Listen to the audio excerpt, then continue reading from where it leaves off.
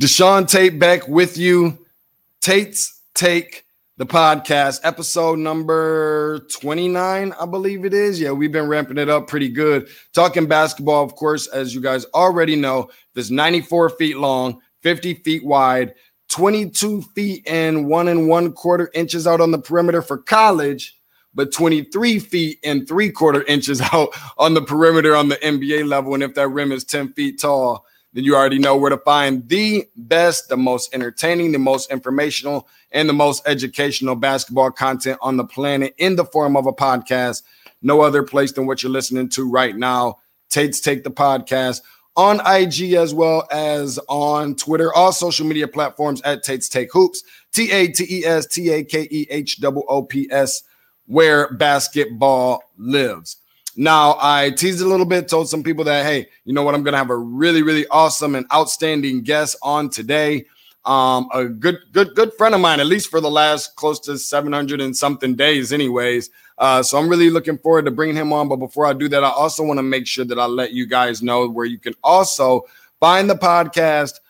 That would be no other place than where you find any of your favorite podcasts: Spotify, Red Circle, Stitcher, iTunes, Google Podcasts, the whole nine. Just type in Tate's Take on the search box and that little magnifying glass. Hover over that and just put in Tate's Take. Also, subscribe on the YouTube page at Tate's Take. Without further ado, I want to bring my boy up in here, man, Porter Larson, who has done a phenomenal job out there in Salt Lake City, and overly grateful and thankful for having the opportunity to bring him in.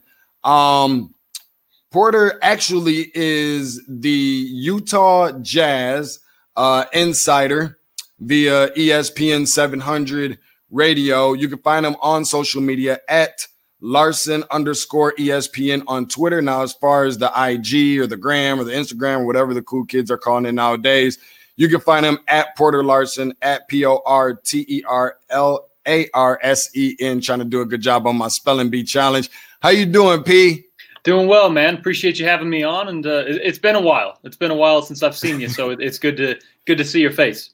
Appreciate it, man. And for those who don't know, before we start talking about some Utah Jazz, for those of you who do not know, I had the opportunity to, of all places, yes, me, going out to Utah, one of the places that I never really envisioned going to before, or never really had high aspirations to go to, but I was there and happy I did, because that's where I had the opportunity to bump into Porter. We're sitting down there courtside for a summer league game a couple years ago. And matter of fact, that was during the time I think that Grayson Allen was making his introduction for his rookie year. Trey Young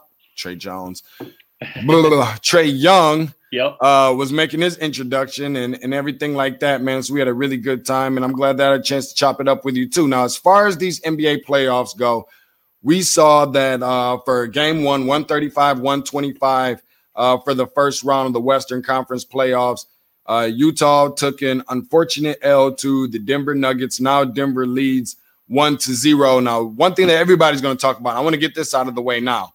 Donovan Mitchell, 57 points, 9 rebounds, 7 assists.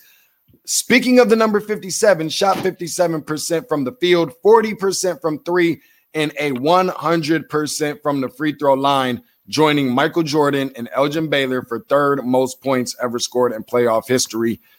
Talk a little bit to me about, what Donovan has meant for this team. And it's just clearly he's been the one that's been carrying this team on his back.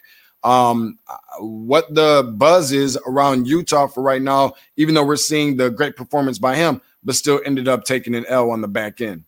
Yeah, I mean, Donovan can only do so much, right? And 57 points on, as you mentioned, an efficient clip, 19 of 33 from the field.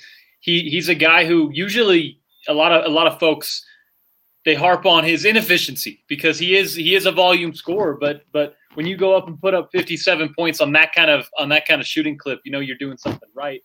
But the Jazz really are struggling without the spacing of Bojan Bogdanovic, without the leadership of Mike Conley, because there's really nowhere else to turn. They're playing their 9, 10, 11 rotation guys coming off the bench. You're starting. Juwan Morgan started yesterday.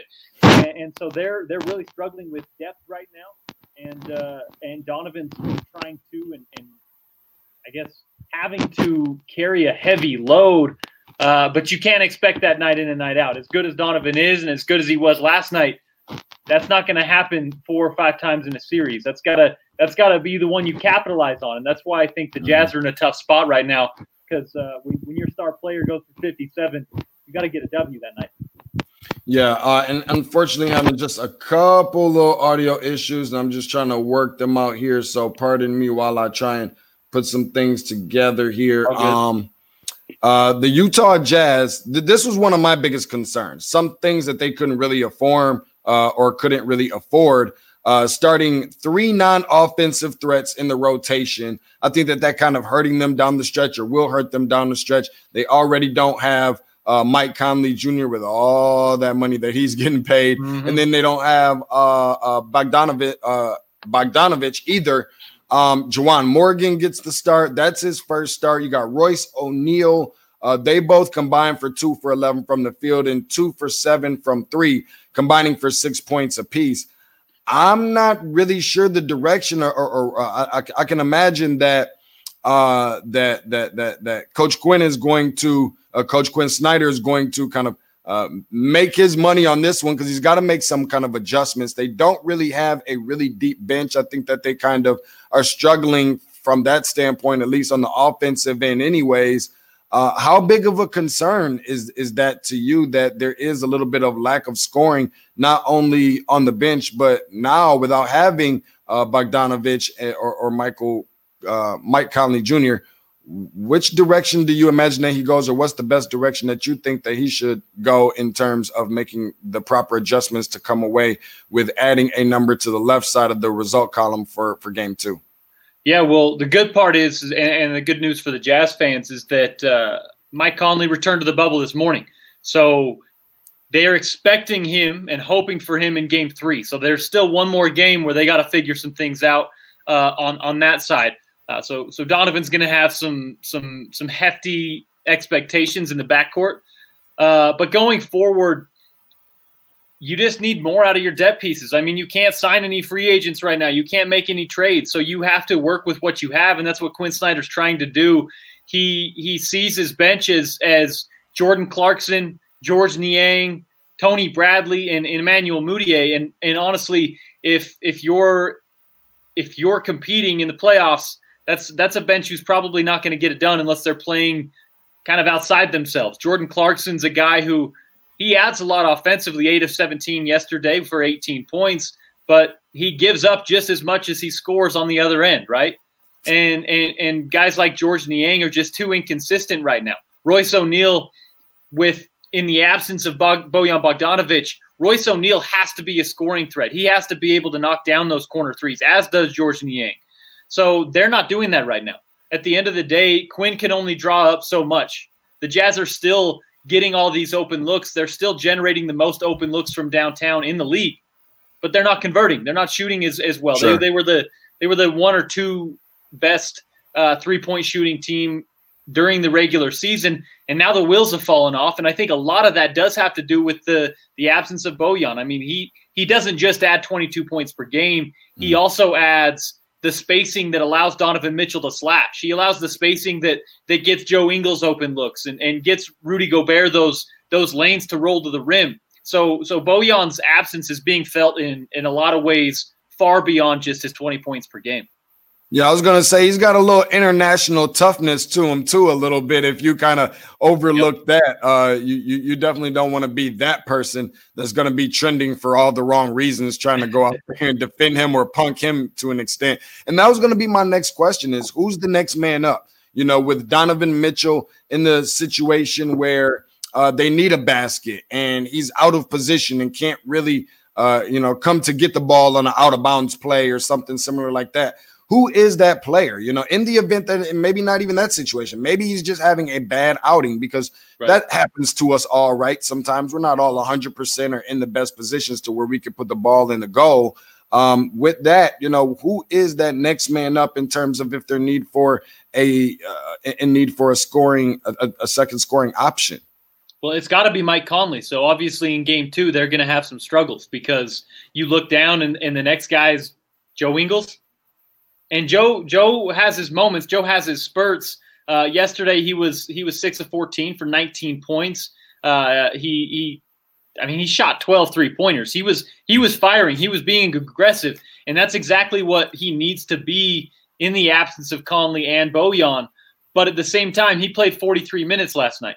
That's the most he's played all season long, and he can only do that, here and there, right? Joe Ingles is not a guy who can give you that kind of performance and those kind of minutes on a regular basis. So right now the Jazz are, man, they're treading water. They need to find someone else to step up into that role. Like I said, I think it's got to be by committee. Royce O'Neal's got to be able to knock down those shots in the corner when he gets them. He's got to be able to create a little bit. George Niang the same way. George shot 42% from three during the season, and in the bubble he's shooting like 12%. That's not going to cut it. So it's got to be by committee. Jordan Clarkson's going to come in and get his 14, 15 points, but he's also going to give up 15, 16 points. So it's a situation where it can't just be one guy. That's why Donovan Mitchell had to score 57 points and still wasn't able to get it done. It's got to be 2-3 guys stepping up and creating some sort of offensive threat, or else Donovan's just going to be forced to kind of force the action. And when he does that, yesterday it worked out, but usually that turns him into more of an inefficient scorer and kind of a chucker, which the Jazz do not want. That puts them completely out of their offense. Now, I'm glad that you mentioned those two guys because they are two of my favorite role players. Of course, I have a whole laundry list or a whole grocery list of favorite role players because I love the role players. Everybody loves the all-stars and the superstars and so forth, but I like some of those guys that kind of fly under the radar to an extent, and those are two of my favorite. Joe Ingles, he plays very passionate. He plays with a very, very, very passionate about the game and very fearless. And I think we were even talking about, we're talking about Bogdanovic, that international toughness. Ingles got a little bit of that to himself too. He's not going to be backing down to guys. Like you said, 19.6 for 14 from the field, 5 for 12 from 3, 5 rebounds and 6 assists for him. And then another one, like you said, Jordan Clarkson, who plays with a chip on his shoulder. Is he the guy that can fill the cup up like a Jamal Crawford? Nah, probably not. But like a baby version or a poor version where, like you said, what you're going to get on the offensive end out of him. 15 points a game coming off the bench for a guy who's not even remotely close to a superstar, but not remotely close to a scrub or anything like that either. 18 points for him, 8 for 17 from the field, 2 for 9 from 3, which he could do a little bit better percentage-wise from the three-point range. But I think that he has the ability to do that. It's not like you have to kind of reform his jump shot or do anything crazy like that. They combined for 37 points, 14 for 31 from the field, and only 33% from 3. That is a number that, while it's not eye-popping or it's not fascinating, it's also a number that could be much worse when you're talking about two guys combining from 3. Is that the kind of performance from both of those guys that you think that we can come to expect, whether that be in game 2 on Wednesday or whether that be over the duration of the series? Yeah, I mean, I think you hit it there. You know what you're going to get from Jordan Clarkson. You're going to get a guy who's going to come in and probably play 30-ish minutes, 25 to 30 minutes. Now, when Conley comes back, you'd like to see that probably dip down to 20-25. But he's going to come in and play 30 minutes, and he's going to put up 20 shots. I mean, that's what Jordan Clarkson's game is. He's there to put some pressure on the defense while Donovan maybe sits, or while the Jazz are struggling offensively, because right now they really do have those dry spells where they'll go 6-7 minutes and barely put any points on the board. So Jordan comes in and he does that. But on the flip side, like I mentioned, he struggles guarding on the perimeter in this league. He's got the intangibles and the ability, I think, to be a better defender. He's just gotta show it. And then Joe Ingles, on the same note, you're going to get a guy who has a great feel for the game, man. He can come in and run the pick and roll. He can come in and just be a spot up shooter. He can really do anything in that offense that you ask him to do. But I think that the Jazz, without Bojan Bogdanovic and without Mike Conley, just almost need and expect too much from him, right? Because they have nowhere else to turn. You don't want Joe Ingles to be your second option. You want him to be your third and fourth option, and that he's great at that. But when he's playing 40-plus minutes a game like he did the other night, like he did yesterday, I think you're going to see some wear down as the series goes along, and you saw it in the playoffs over the last couple of years in the same way. He's great for these stretches and great for these spurts where he can come in and create, get some pick and roll action going while Donovan or Mike Conley get some rest. He's great with the second team, but that's where you want him. You don't want him to be out there trying to be your second option and needing him to score 25 points a game, because that's just not his game. So the Jazz are, I think in game 2, you're going to see similar to what we saw in game 1. Donovan Mitchell's going to have to force the issue a little bit. Jordan Clarkson's going to come in and fire away, and Joe Ingles has to be aggressive. You'd like to see more from Royce O'Neal and George Niang and Tony Bradley, those other guys who are getting minutes. But I think in game 2, they're really going to have to kind of force the issue again, because they don't have many options to turn to. And then once you get Mike Conley back in game 3, hopefully, I think you can kind of settle back in and get back to what you're used to. We saw Don Mitchell cooking last night. Obviously, we also seen the same thing out of Jamal Murray, especially late down the stretch in the game. And hopefully, a situation where those guys cancel each other out, because in that case, Utah would probably be in a lot of trouble. Again, hopefully that's not the case. In the locker room right now here on Tate's Take, the podcast, Porter Larson, Utah Jazz insider via ESPN 700 Radio. Looking at some of the numbers, according to today's game, Utah shoots 47% from the field. And while that's not bad by any stretch of the imagination, Denver shot it a little bit better at 51%. Denver obviously did a much better job shooting from the perimeter at 53%, where Utah shot 34%. One of the bigger keys was the offensive rebounding and rebounding in general.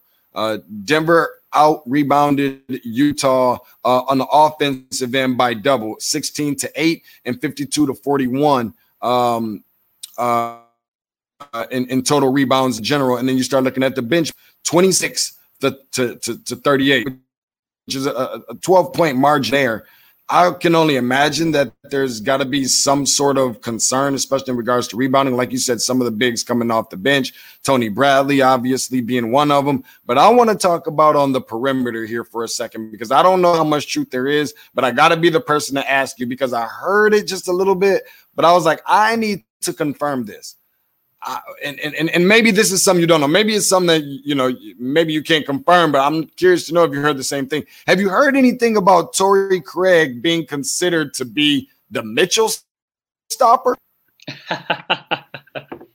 So I don't know if this is where it started, but Torrey is a good defender. I mean, he's a good perimeter defender, but we also saw what happened yesterday, right? On my show, actually, on the drive on ESPN 700, our buddy Tony Jones with The Athletic said that he was the best perimeter defender for Donovan Mitchell in the league. And we could go back and forth on that. I think you could probably put Marcus Smart on him. You could probably put Kawhi Leonard on him. Whoever it may be, probably going to be a better option there. But Torrey Craig's a phenomenal defender. That's why he's in the league. That's why he's getting rotation minutes for the Nuggets. He can spot up and shoot the three. He's that kind of prototypical 3-and-D guy right now. But I've heard a little bit of that. I think it may have started actually on our show.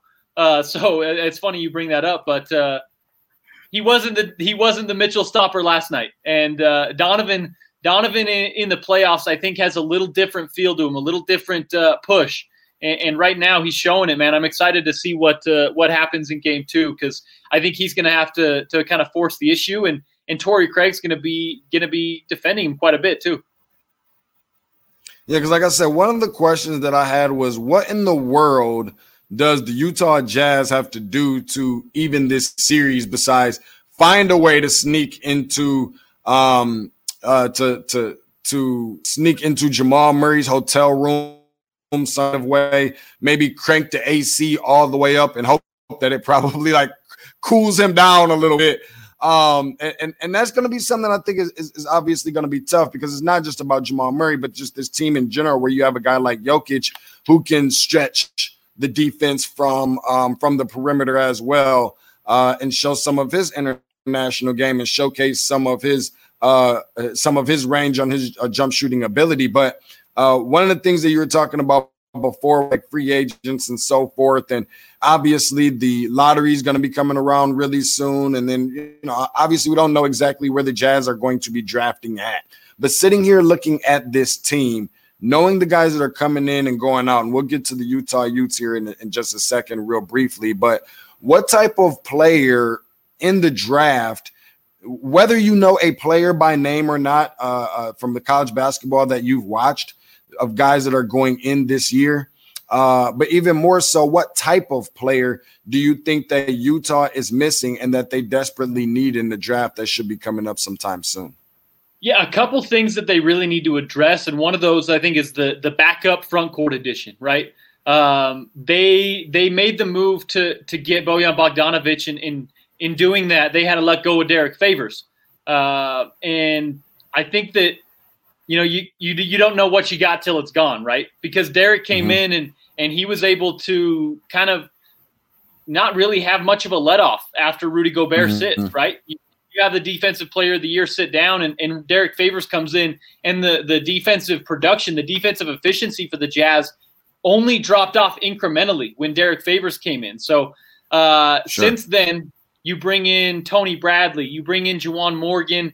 Quinn Snyder's trying to figure some things out there, but it just hasn't worked defensively. This is the second unit, and the second unit in the front court especially has been abysmal defensively. So I think you have to address that. And Derek Favors is a free agent. If the market's low enough, I would see the Jazz going after him. I think that a reunion is very, very possible between those two, depending on how the free agent market looks this summer. I think it's going to be kind of a weird offseason in that regard. The other spot they needed to have, man, and we've talked about it a lot with Donovan having to force too much and Joe Ingles having to be too much of a creator. They need a wing who's a threat and a wing who can defend as well, a guy who they can stick on a Kawhi Leonard, a guy who they can stick on a Paul George or a James Harden and have him defend that guy, and then also come down and be a threat defensively. They want Royce O'Neal to be that guy, and he shows flashes of that. But I think they just need a little more depth at that position, whether it's, and you look at the Nuggets, who are a perfect example of that. They've got like 6 of those guys. So the Jazz are hoping that they pick up a Torrey Craig or even a Jeremy Grant who can fill that kind of perimeter defender, but also the front court role. And I think that's the direction they'll go. They'll need and whether it's through the draft, I think they'll keep their pick, and they'll probably draft a 3-and-D guy, and then try and pick up an Ed Davis, Derek Favors type in free agency. Obviously not Ed Davis. He's here in Utah, and that hasn't worked out. But one of those type guys who can come in and be a reliever, if you will, for Rudy Gobert. Kind of going a little bit more trending towards the college basketball landscape, and this is going to be my last couple questions for you here. Cool. Utah had a year this year that was kind of up and down. It was a little bit weird. They had put together some really good games, and there were some games that were necessarily not so outstanding. Obviously, the one that probably sticks out more than any of the others is the big-time win in, I think, Las Vegas over Kentucky, I want to say it was. Yeah, in Vegas.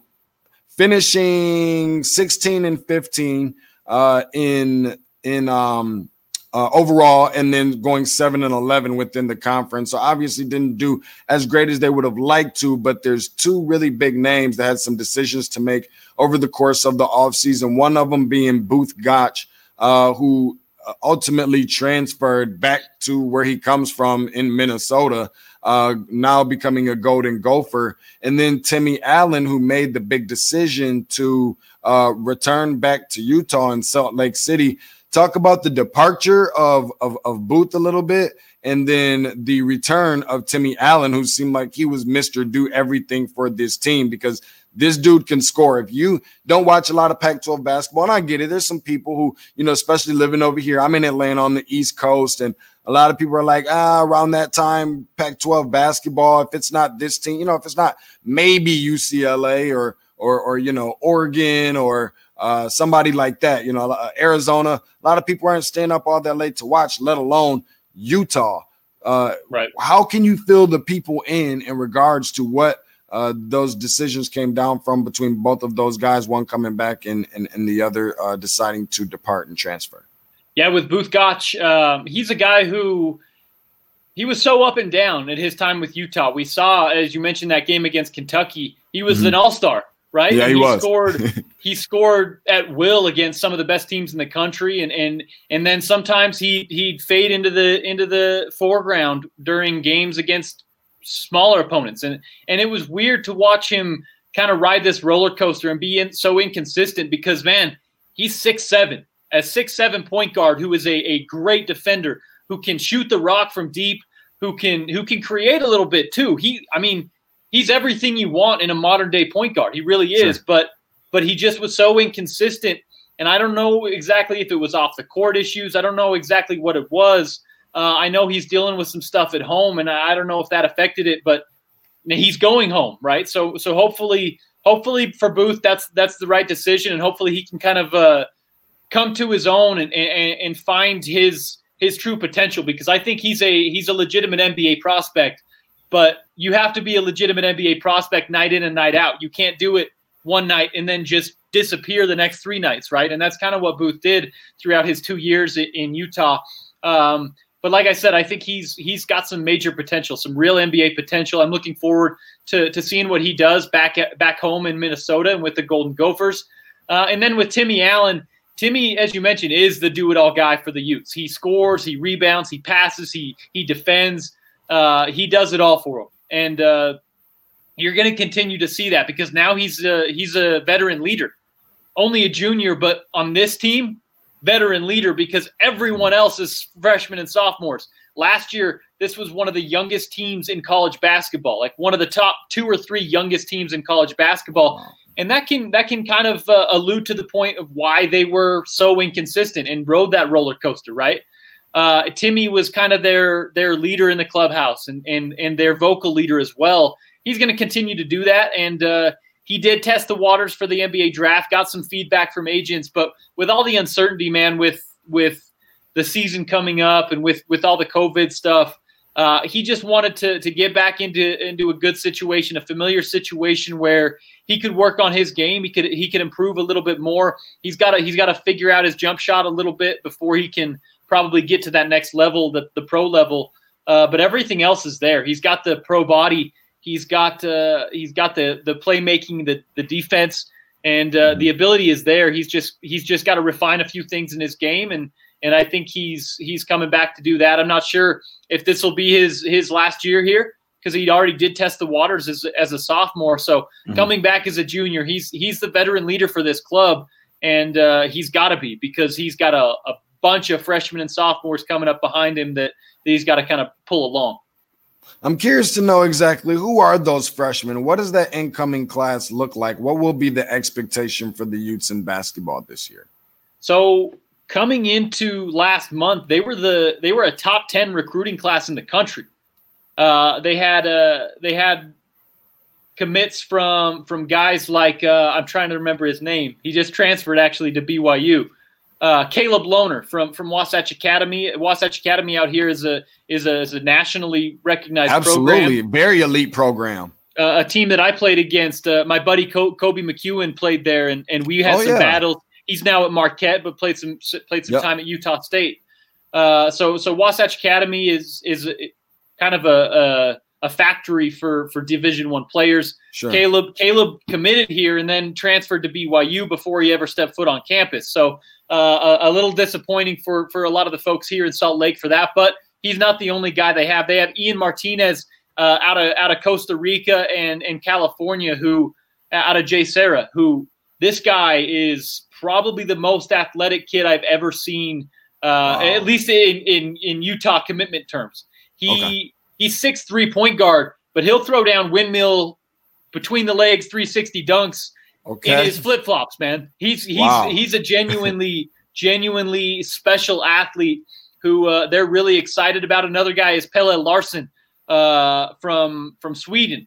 So he's pretty awesome last name. I like to think. Right, spelled differently. He's got the Swedish the double SON on there, but he's a product of Hanno Mattila, a former Ute and a former pro who's kind of the I guess the Nordic basketball liaison to Utah now, because they got Pelle Larsson. They had Mikael Jantunen last year who was a really good fill-in for them as a freshman. He's got a good future as well.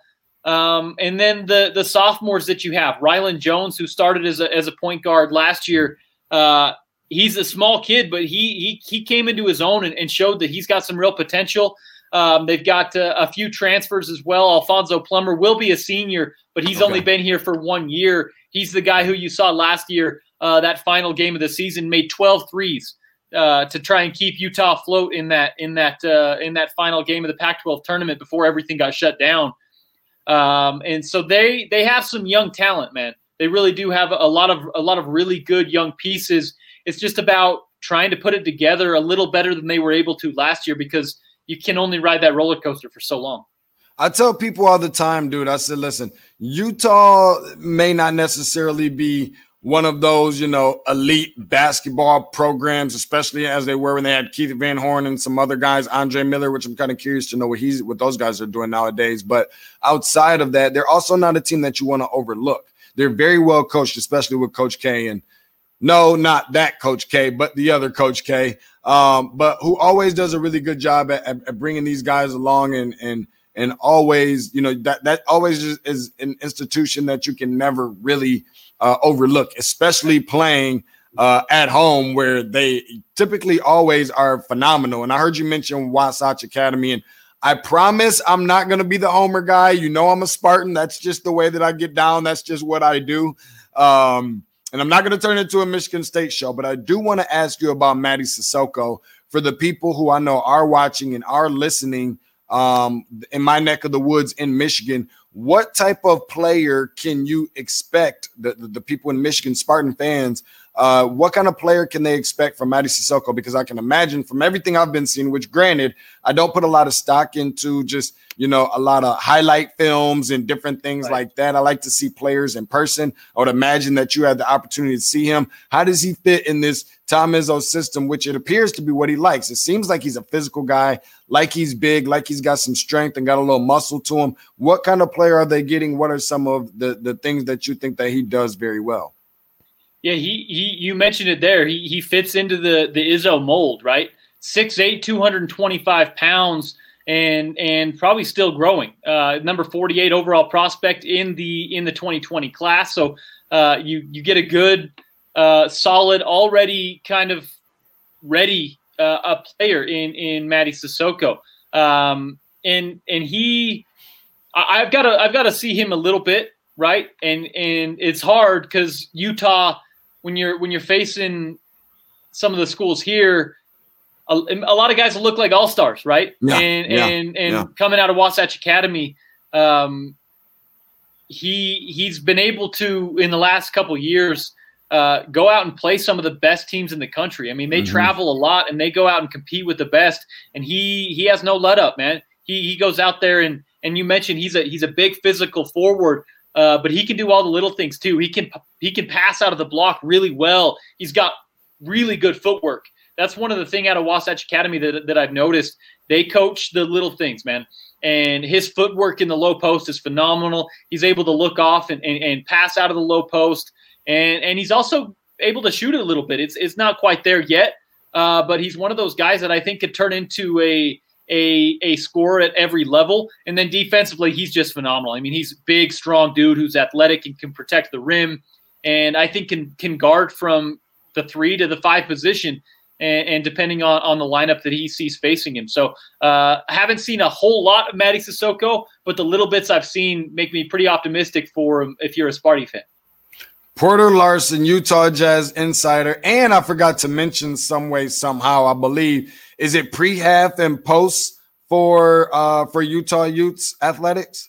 Yeah, so I actually do for Utah football most of the time, and kind of that's my bread and butter. But I'm around during the off season of football, which is plenty long, man. I'm all around the gyms at the Vivint Smart Home Arena with the Jazz, and up at the Huntsman Center with the Utes. So plenty hoops talk as well.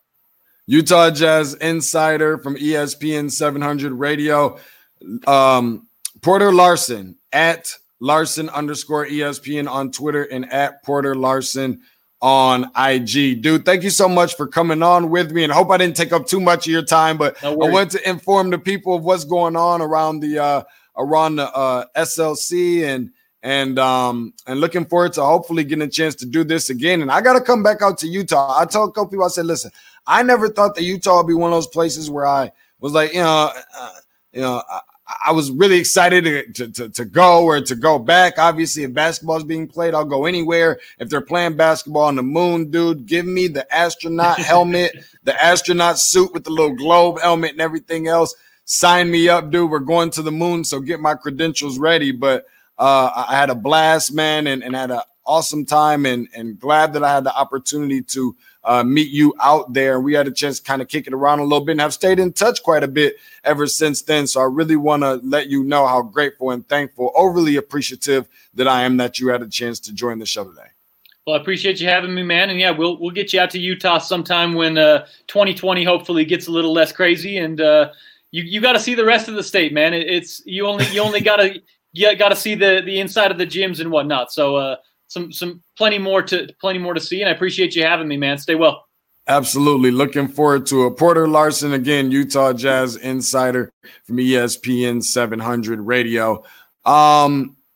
So hearing all of the information that he provided for us, it was interesting, and I think it's even more interesting now that we know, you heard it here first, that Michael Conley Jr. is going to be returning. Maybe not necessarily for game 2, but certainly for game 3. So we can expect that and all of the things that it has to happen for game 2 in order to come away with a victory against the Denver Nuggets, despite how difficult that may actually be. So no travel exhaustion and no fatigue. Everybody's staying right within the bubble. I think it's going to make for some very intriguing basketball, very entertaining basketball anyways, that we can see, and kind of going to give a little bit of that March Madness feel. And I'm curious to know from some of you guys. Feel free to hit me on the social media tip at Tate's Take Hoops, TATESTAKEHOOPS, because to let me know what kind of a job you think that the NBA has done so far in regards to, what they've put together with, the pumping in the crowd noise, and even more so being able to, put the, what do you call it? The visual, the virtual fans up there. And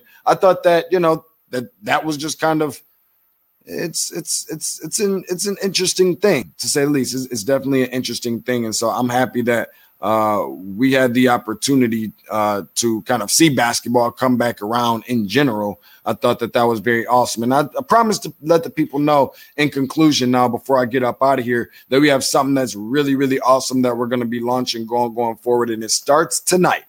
This will start tonight after each of the tail end of games that will take place for the NBA playoffs.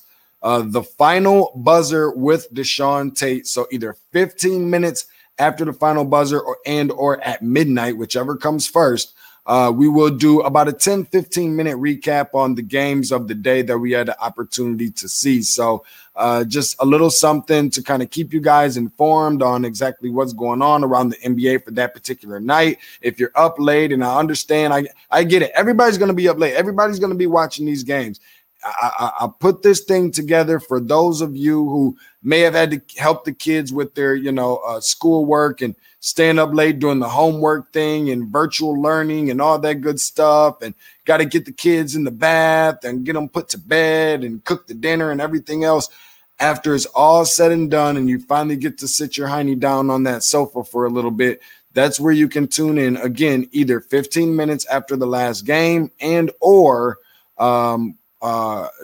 at midnight is when we will be airing, whichever one of those two come first, to be able to just get your fix in. We'll be accepting people who want to come in with some comments and questions and suggestions and the whole nine of what you've seen in basketball on that particular day. So make sure that you kind of circle that on your calendar, put it on your calendar, highlight it, do whatever it is that you need to do. And make sure, as you know, I tell you over and over and over, to make sure you subscribe. That is the key word.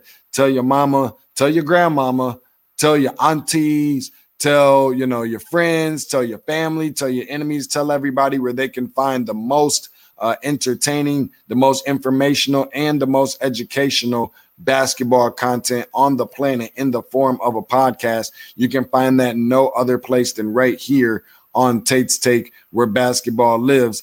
So if you got the iPhone and you don't have the Android, you can feel free to subscribe on iTunes. If you got the Android and you don't have the iPhone, you can subscribe on Stitcher, as well as Google Podcasts. Spotify also is another option. So I have plenty of options out there for you guys, and make sure that you go ahead and subscribe on the YouTube channel as well. Tate's Take, TATE''S TAKE. I'm thankful and grateful for each of you that had the opportunity to listen to us live, and or some of you that may be going back and listening to us at a later date. So thank you for that, and we'll hopefully you keep your eyes and your ears open for the next particular podcast that I'm going to be putting out this week, and make sure that you spread the word about the final buzzer with Deshaun Tate.